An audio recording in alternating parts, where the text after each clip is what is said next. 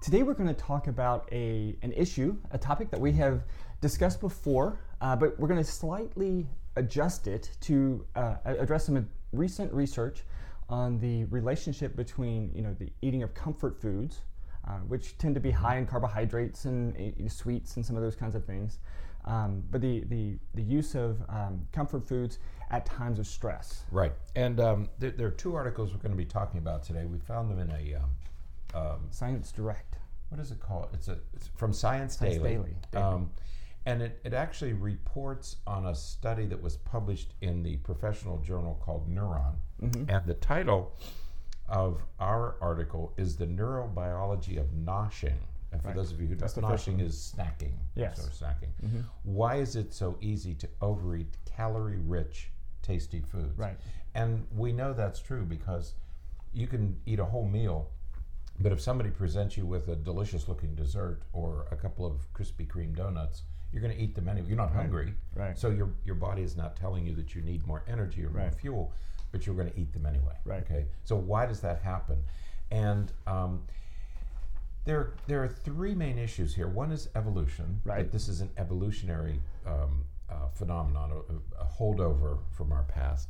The second thing is we're going to talk about the amygdala, mm-hmm. which is the brain's processor of emotional information. And the third is insulin. Mm-hmm. And whenever we talk about insulin, the discussion can become very complex because all of these digestive enzymes and proteins and molecules mm-hmm. can become very difficult to grapple with because they happen at a molecular level, mm-hmm. and most of us aren't accustomed to discussing things at a molecular level. It's more, we can talk about the pancreas, but when you talk about individual proteins, it can become a little dense. So if you follow us through, those are the three main topics. It's evolution, the amygdala, and insulin. Right. Okay. So we should start with evolution because that's where everything starts. Right. And so when we think about evolutionary biology, evolutionary psychology, evolutionary dieting, I suppose, in our ancestry, mm-hmm. there were significant periods of time of famine. That's right. It's only been in the last probably 100 or 120 years mm-hmm. that at least in this country, it's not true in every country because we know about the potato famines in Ireland and different mm-hmm. Food shortages throughout the world. It's only been in the last 100 or so years that we've had a reliable food supply. Right. Prior to that, in fact, that's why Egypt is so important, because that was one of the first civilizations to have a reliable food supply because the Nile fed the land every mm-hmm. year. But in most parts of the world, if the crop fails, mm-hmm. people die of starvation. Right. Mm-hmm. Yeah. And so our bodies got used to periods of famine, of food shortages or the absence of food altogether. Right. And so what would happen is whenever we would have access to food, our biology would tend to encourage us, maybe that's a nice way to say it, would encourage us to consume as much as we could because we wouldn't know when we were going to get more. That's right. This is especially true with carbohydrates because carbohydrates is, for most of us, is the primary energy source for our body.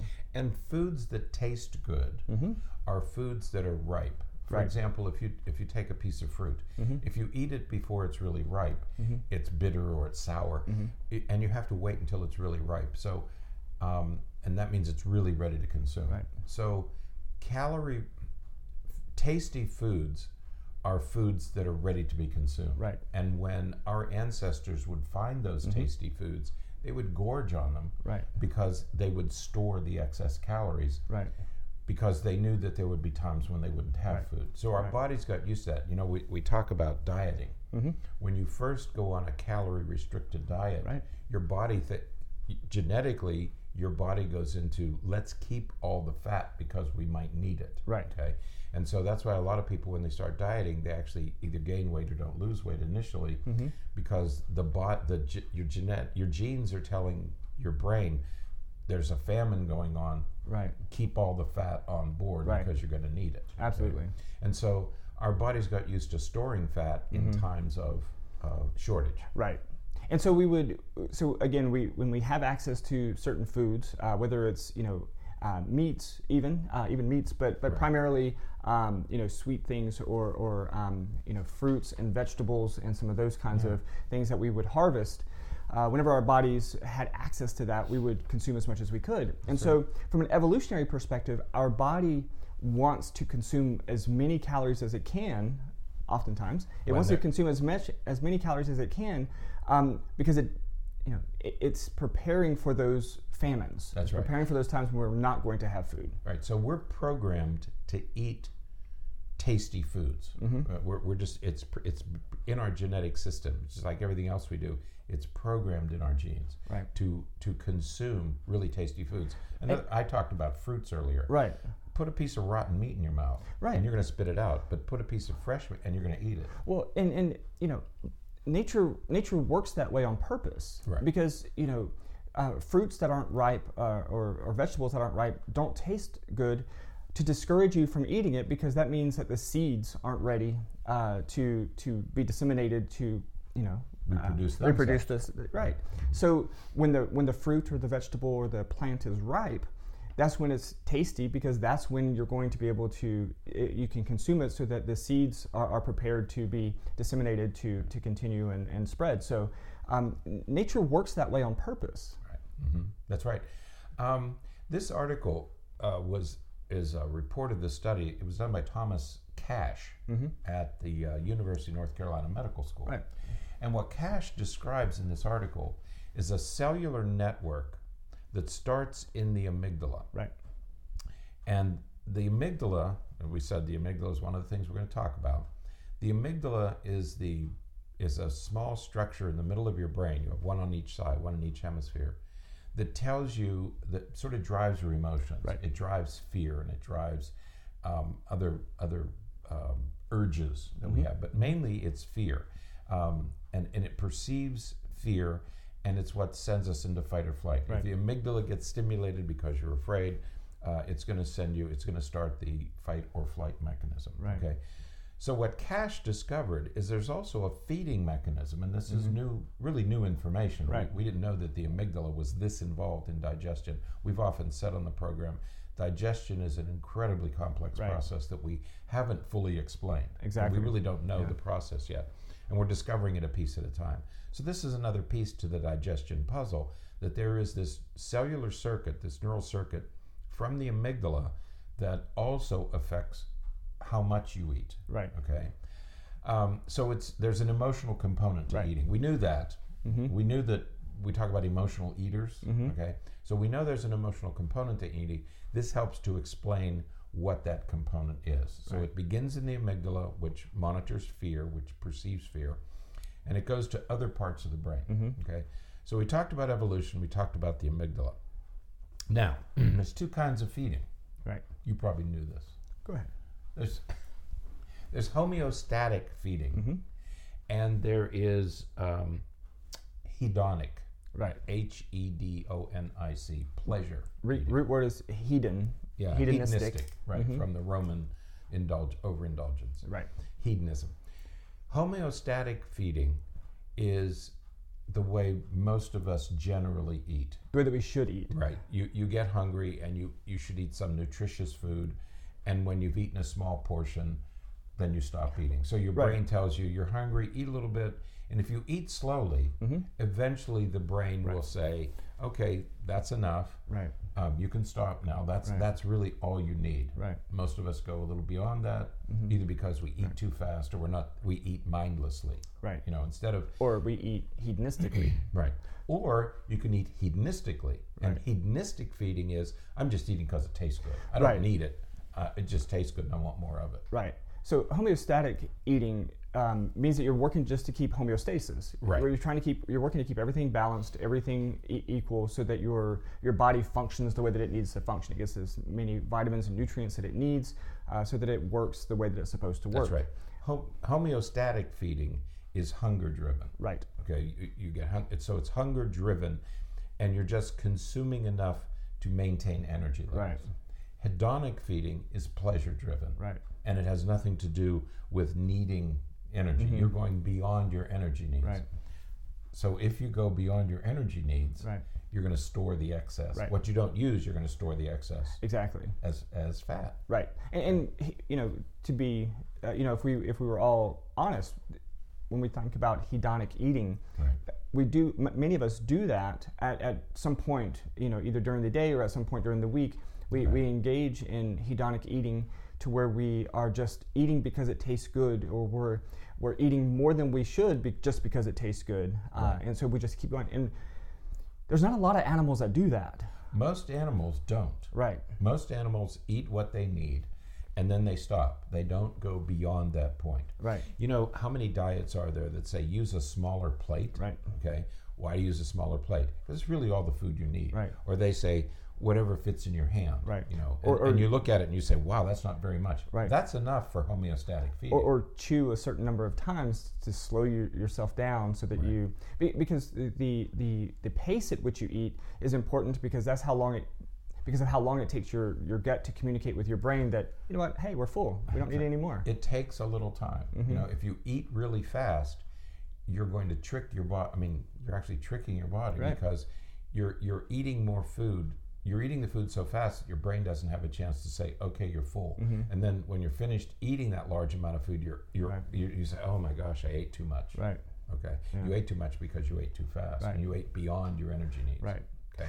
So when it comes to noshing, to the way that we eat, we have, these are the issues that we have. We have the evolutionary aspect. Right. We have the brain-based, amygdala-based aspect, and we have the way in which we eat, the purpose behind That's right. the way we eat. Now we want to move into the complicated part. Right. Okay. So here comes the science. So stay with us. It really is understandable. It's the good stuff. So what we've said is that we have this genetic mechanism to consume tasty foods when we are stressed. Right. And typically in our species, stress, one of the stressors was hunger. Right. Okay. So the amygdala would say, there's something wrong in your environment. There's something wrong here. And so it could be a dangerous animal, but it could also be hunger.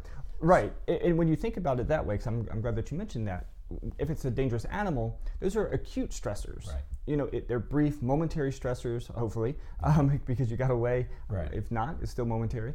But if you got away, it's momentary. You're safe now, and that stress goes away. Right. Hunger is a stress that would linger. It would be there until you satisfied that hunger, and so that could be days, based upon our history. That's right. Days or weeks. Or weeks. There are people who didn't eat for weeks or months. They just would scrounge. They would they'd forage for whatever they could, roots and berries and things that grew in the ground, and animals, insects and things. Okay.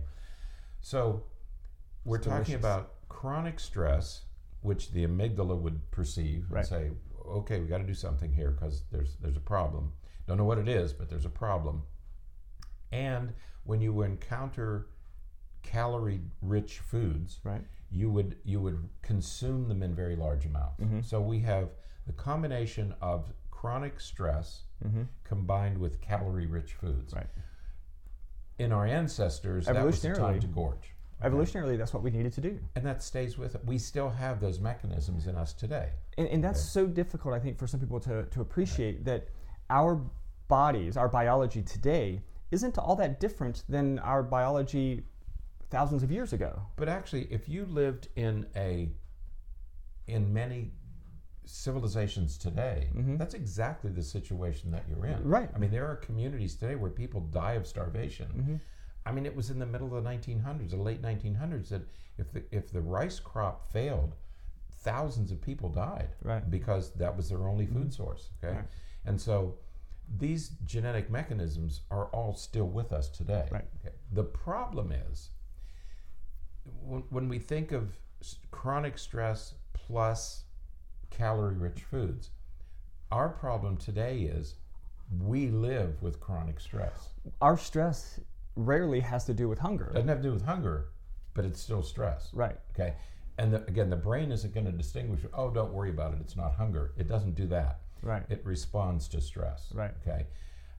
It responds to frightening things. Okay? It doesn't say, well, wait a minute, this isn't really frightening. It's only, no, it's going to do its job, which is to protect you. And so The brain so we live in chronic stress. Right. But the problem is we live surrounded by calorie-rich foods. Right. Now, if I'm stressed, I can pull into a fast food restaurant and eat thousands of calories worth of food. Within a few minutes. That's right. And so those are the two key aspects. Right. Is the overabundance of chronic stress. Right. And the overabundance of high calorie or calorie dense foods. Right. We have all we can take of both of those things. Right. And that's a really horrible combination of events for us, today. It's an accident of history. Yes. Or it's an accident of evolution. Right. That we have all of these calorie-dense foods and chronic stress. Mm-hmm. Take a typical college student. Yeah. We talk about the freshman 15. Right. They're moving less because they're sitting more. Right. They have calorie-dense foods all over the place, Right. and they have chronic stress. Right. It's a perfect formula. It's the perfect storm for overeating. Absolutely. One more technical term: nociceptin. NOCI CEPTIN. Nociceptin. Mm-hmm. This is a protein. Right. When you block, when this small protein gets blocked, it doesn't affect homeostatic feeding, but it does curb hedonic feeding. Right. Okay. So a lot of this, just right. so you know where this comes. This is the second article that we have linked in the show notes, and this is reporting on on a study where they were. Of course, this is where a lot of studies are going right now, trying to figure out if we can develop a medication or something to help with the issue of obesity. Right. That's and right. so they were looking at rat models to try to identify a medication or something that could be done to decrease eating habits or to address eating habits in individuals to stop more hedonic eating and be able to maintain homeostatic eating. Right, because in the studies that they did, if they could block this protein, you could stop hedonic eating. Right. So we know that and the pathway, that whole chemical pathway, begins with the amygdala. Yeah. So there's something about if we could block that single protein. So that's what drug companies do. Right. They say, okay, how do we block that? Because then we can stop hedonic eating. Right. Okay. The point for us is be very careful of these things because you're fighting biology. Right. Okay. And all of these diets and everything we do, they're all based on these principles. And we didn't know why chemically, but we knew that if you consume too much, or if you consume, I like that fast food restaurants now are putting the number of calories on the thing, because you can say, well, 450 calories, that's a third of my calories today, or half my calories today if I eat that. Right. And so you have to be careful because these calorie-rich foods combined with stress have a second step that we weren't aware of until recently. Right. Okay. So be very careful. Right. So just in case you missed that, the point is that when we are highly stressed, as we pull all this together, when you're highly stressed and you eat calorie-dense foods, the comfort foods that we typically go towards, what our body does is actually store more than it would at other times when you eat those same foods. Right. So when you're stressed and you eat calorie-dense foods, your body is going to store that, store more of that, so you're going to gain more weight. If we put it to the bottom line, you're going to gain more weight at those times than you would if you ate those same foods under conditions when you weren't stressed. And that's what our second article is about, is why does that happen? Right. Okay. And there's I almost said a simple explanation. It's not a simple explanation. Right. It's understandable, it's comprehensible, but that's the part that involves insulin. So we're going to talk about that in the second study that was done, explain why this happens. Yeah. Okay. Right. Because insulin is, certainly insulin, as we all know, helps address glucose, sugar in our body. Right. It helps transport that and makes it available to our cells to use for energy. When that system gets overtaxed, that's when we develop, diabetes and things like that. So, so insulin is really of high interest because of the prevalence of diabetes and those issues. But also, insulin is released during times of stress because of cortisol. Right. Cortisol is the stress hormone that's released from our adrenal glands during times of stress. And because of, again, from an evolutionary perspective, when we're highly stressed, we get cortisol in our system, so that we don't really feel too much pain. We don't really, there's the decrease in inflammation. It's really adaptive. It's a really good hormone for us to have in our system during times of acute stress, because it also is released with adrenaline, so that we can run away and do all those things that we need to do. But to help our cells work, insulin is released in conjunction with cortisol, so that it can give our cells fuel. That it promotes that. It releases the fuel sources. Right. It introduces that the sugar basically into our blood system, so that it needs more insulin in our bloodstream to get the insulin, or to get the sugar into our blood, into our cells, so that it can work really, really well and get us to safety. Right. And so this second article was a research study done in Australia, at the Garvan Institute of Medical Research. This article refers to comfort food. The other was calorie rich, but we're talking about the same thing. And the title is Comfort Food Leads to More Weight Gain During Stress. Right. So again, we see this combination of high calorie comfort foods and stress. Right. I remember one time reading an article that it said, you couldn't sit down and eat 6 apples at one sitting, but you could easily eat 6 donuts or 6 cookies. Okay, and so it's easy to consume these comfort foods, these calorie-rich foods. Again, this article was about this pathway, and guess where it starts? In the amygdala. That triggers. It's a pathway, specific pathway that they've found that triggers weight gain during times of stress. And we know that many of us engage in stress eating. That when we're stressed, 2 things are happening. When you're stressed, your body retains fat. Okay, we know why. But also, most people tend to eat more when they're stressed. At some point, you might eat less, and if there isn't food around, you'll eat less. But if there's food around, you're going to eat it because you're stressed. Okay, so as you mentioned a minute ago, there's some combination of stress and calorie-rich foods that causes our body to store fat faster and at higher rates. So it's not just the hard number of calories. There's actually a differential involved, that these 2 things, stress and comfort foods or calorie-rich foods, make you gain weight faster. Okay. So it's not just gaining at the same rate. You actually gain weight. I think it's by a factor of 10. In some much people. faster. Okay. Now, in this study, the molecule, they didn't. We don't have to name it. It's just NPY. N as in Nicholas, P as in Patrick, Y as in Young. It's a molecule that the brain produces when we're stressed. It's another one of those stress hormones. And when it gets switched off, and I think that's nociceptin. I think NPY is nociceptin. When it gets switched off in the amygdala, weight gain decreases. Okay. So if you can switch that off, and that's what we talked about in the last one. So you switch off nociceptin. Now, the reason is because, and this was the finding that's important, the amygdala has receptors for insulin. And that's the part that's the new discovery here, okay, is that the amygdala has receptors for insulin. And insulin, when it's released, absorbs glucose, that's the energy, the sugar that you were talking about, but it also sends a stop eating message to the hypothalamus. And that's the important point here, is that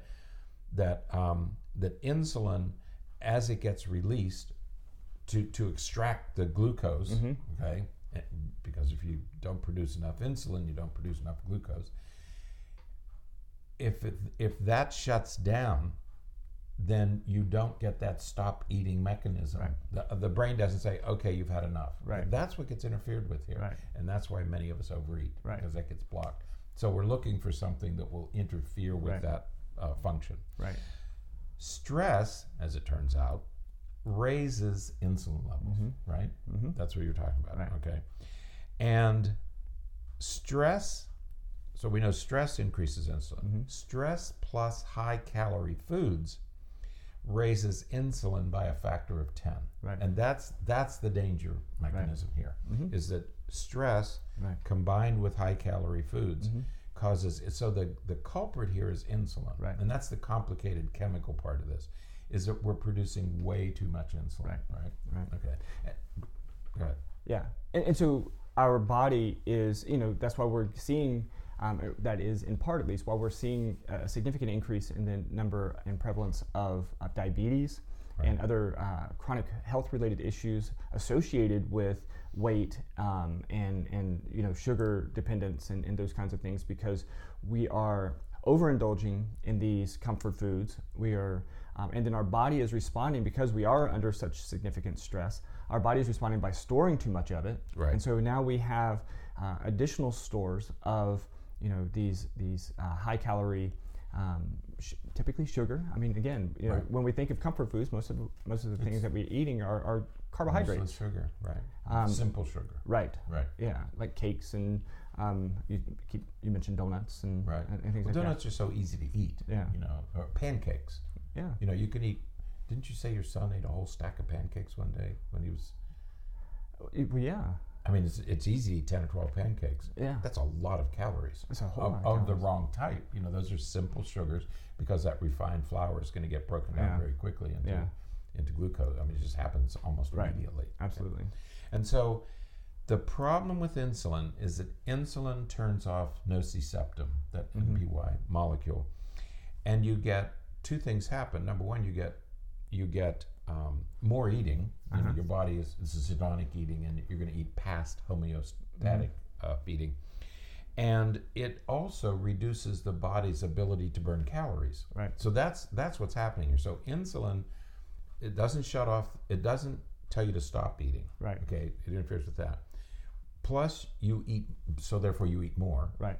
And secondly, it interferes with your body's ability to burn calories. Right. Okay. And so you have this dual action, that you're eating too much and you're burning too little. Right. That's going to get stored as fat. And again, from an evolutionary perspective, that made sense. That was necessary because of those times of famine, and we didn't know when we were going to get food again, and so we needed to be able to store that as efficiently and as quickly as possible. That's why you gain weight so quickly, but it takes so much longer to lose weight, because your body is made to store food, store calories for those times when we don't have access to food. That's right.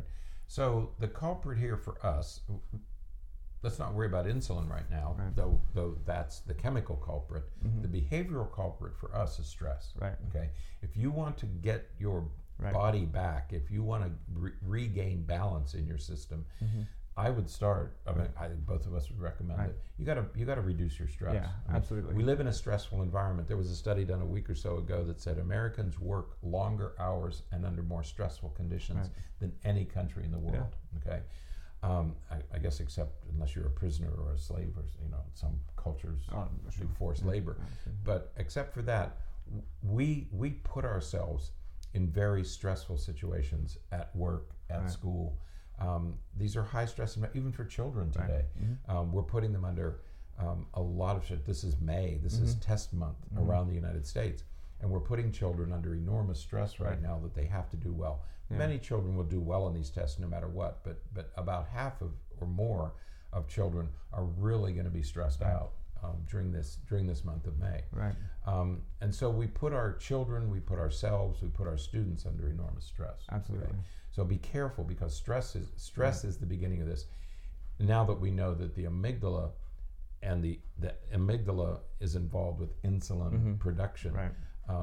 So that's the direct link between stress and insulin and weight gain. So be very, very careful of stress. It's very damaging. Absolutely. So engage in some of those good stress management strategies that we talked about on many previous podcasts. You can just go to the website, thementalbreakdown.com, and do a quick search, or YouTube, our YouTube channel, and do a quick search for stress, and you'll find lots of podcasts where we've talked about stress management strategies. So. Right. That's right. All right. Well, that then is it for today. Until next time, stay happy, stay healthy, and forget to be afraid.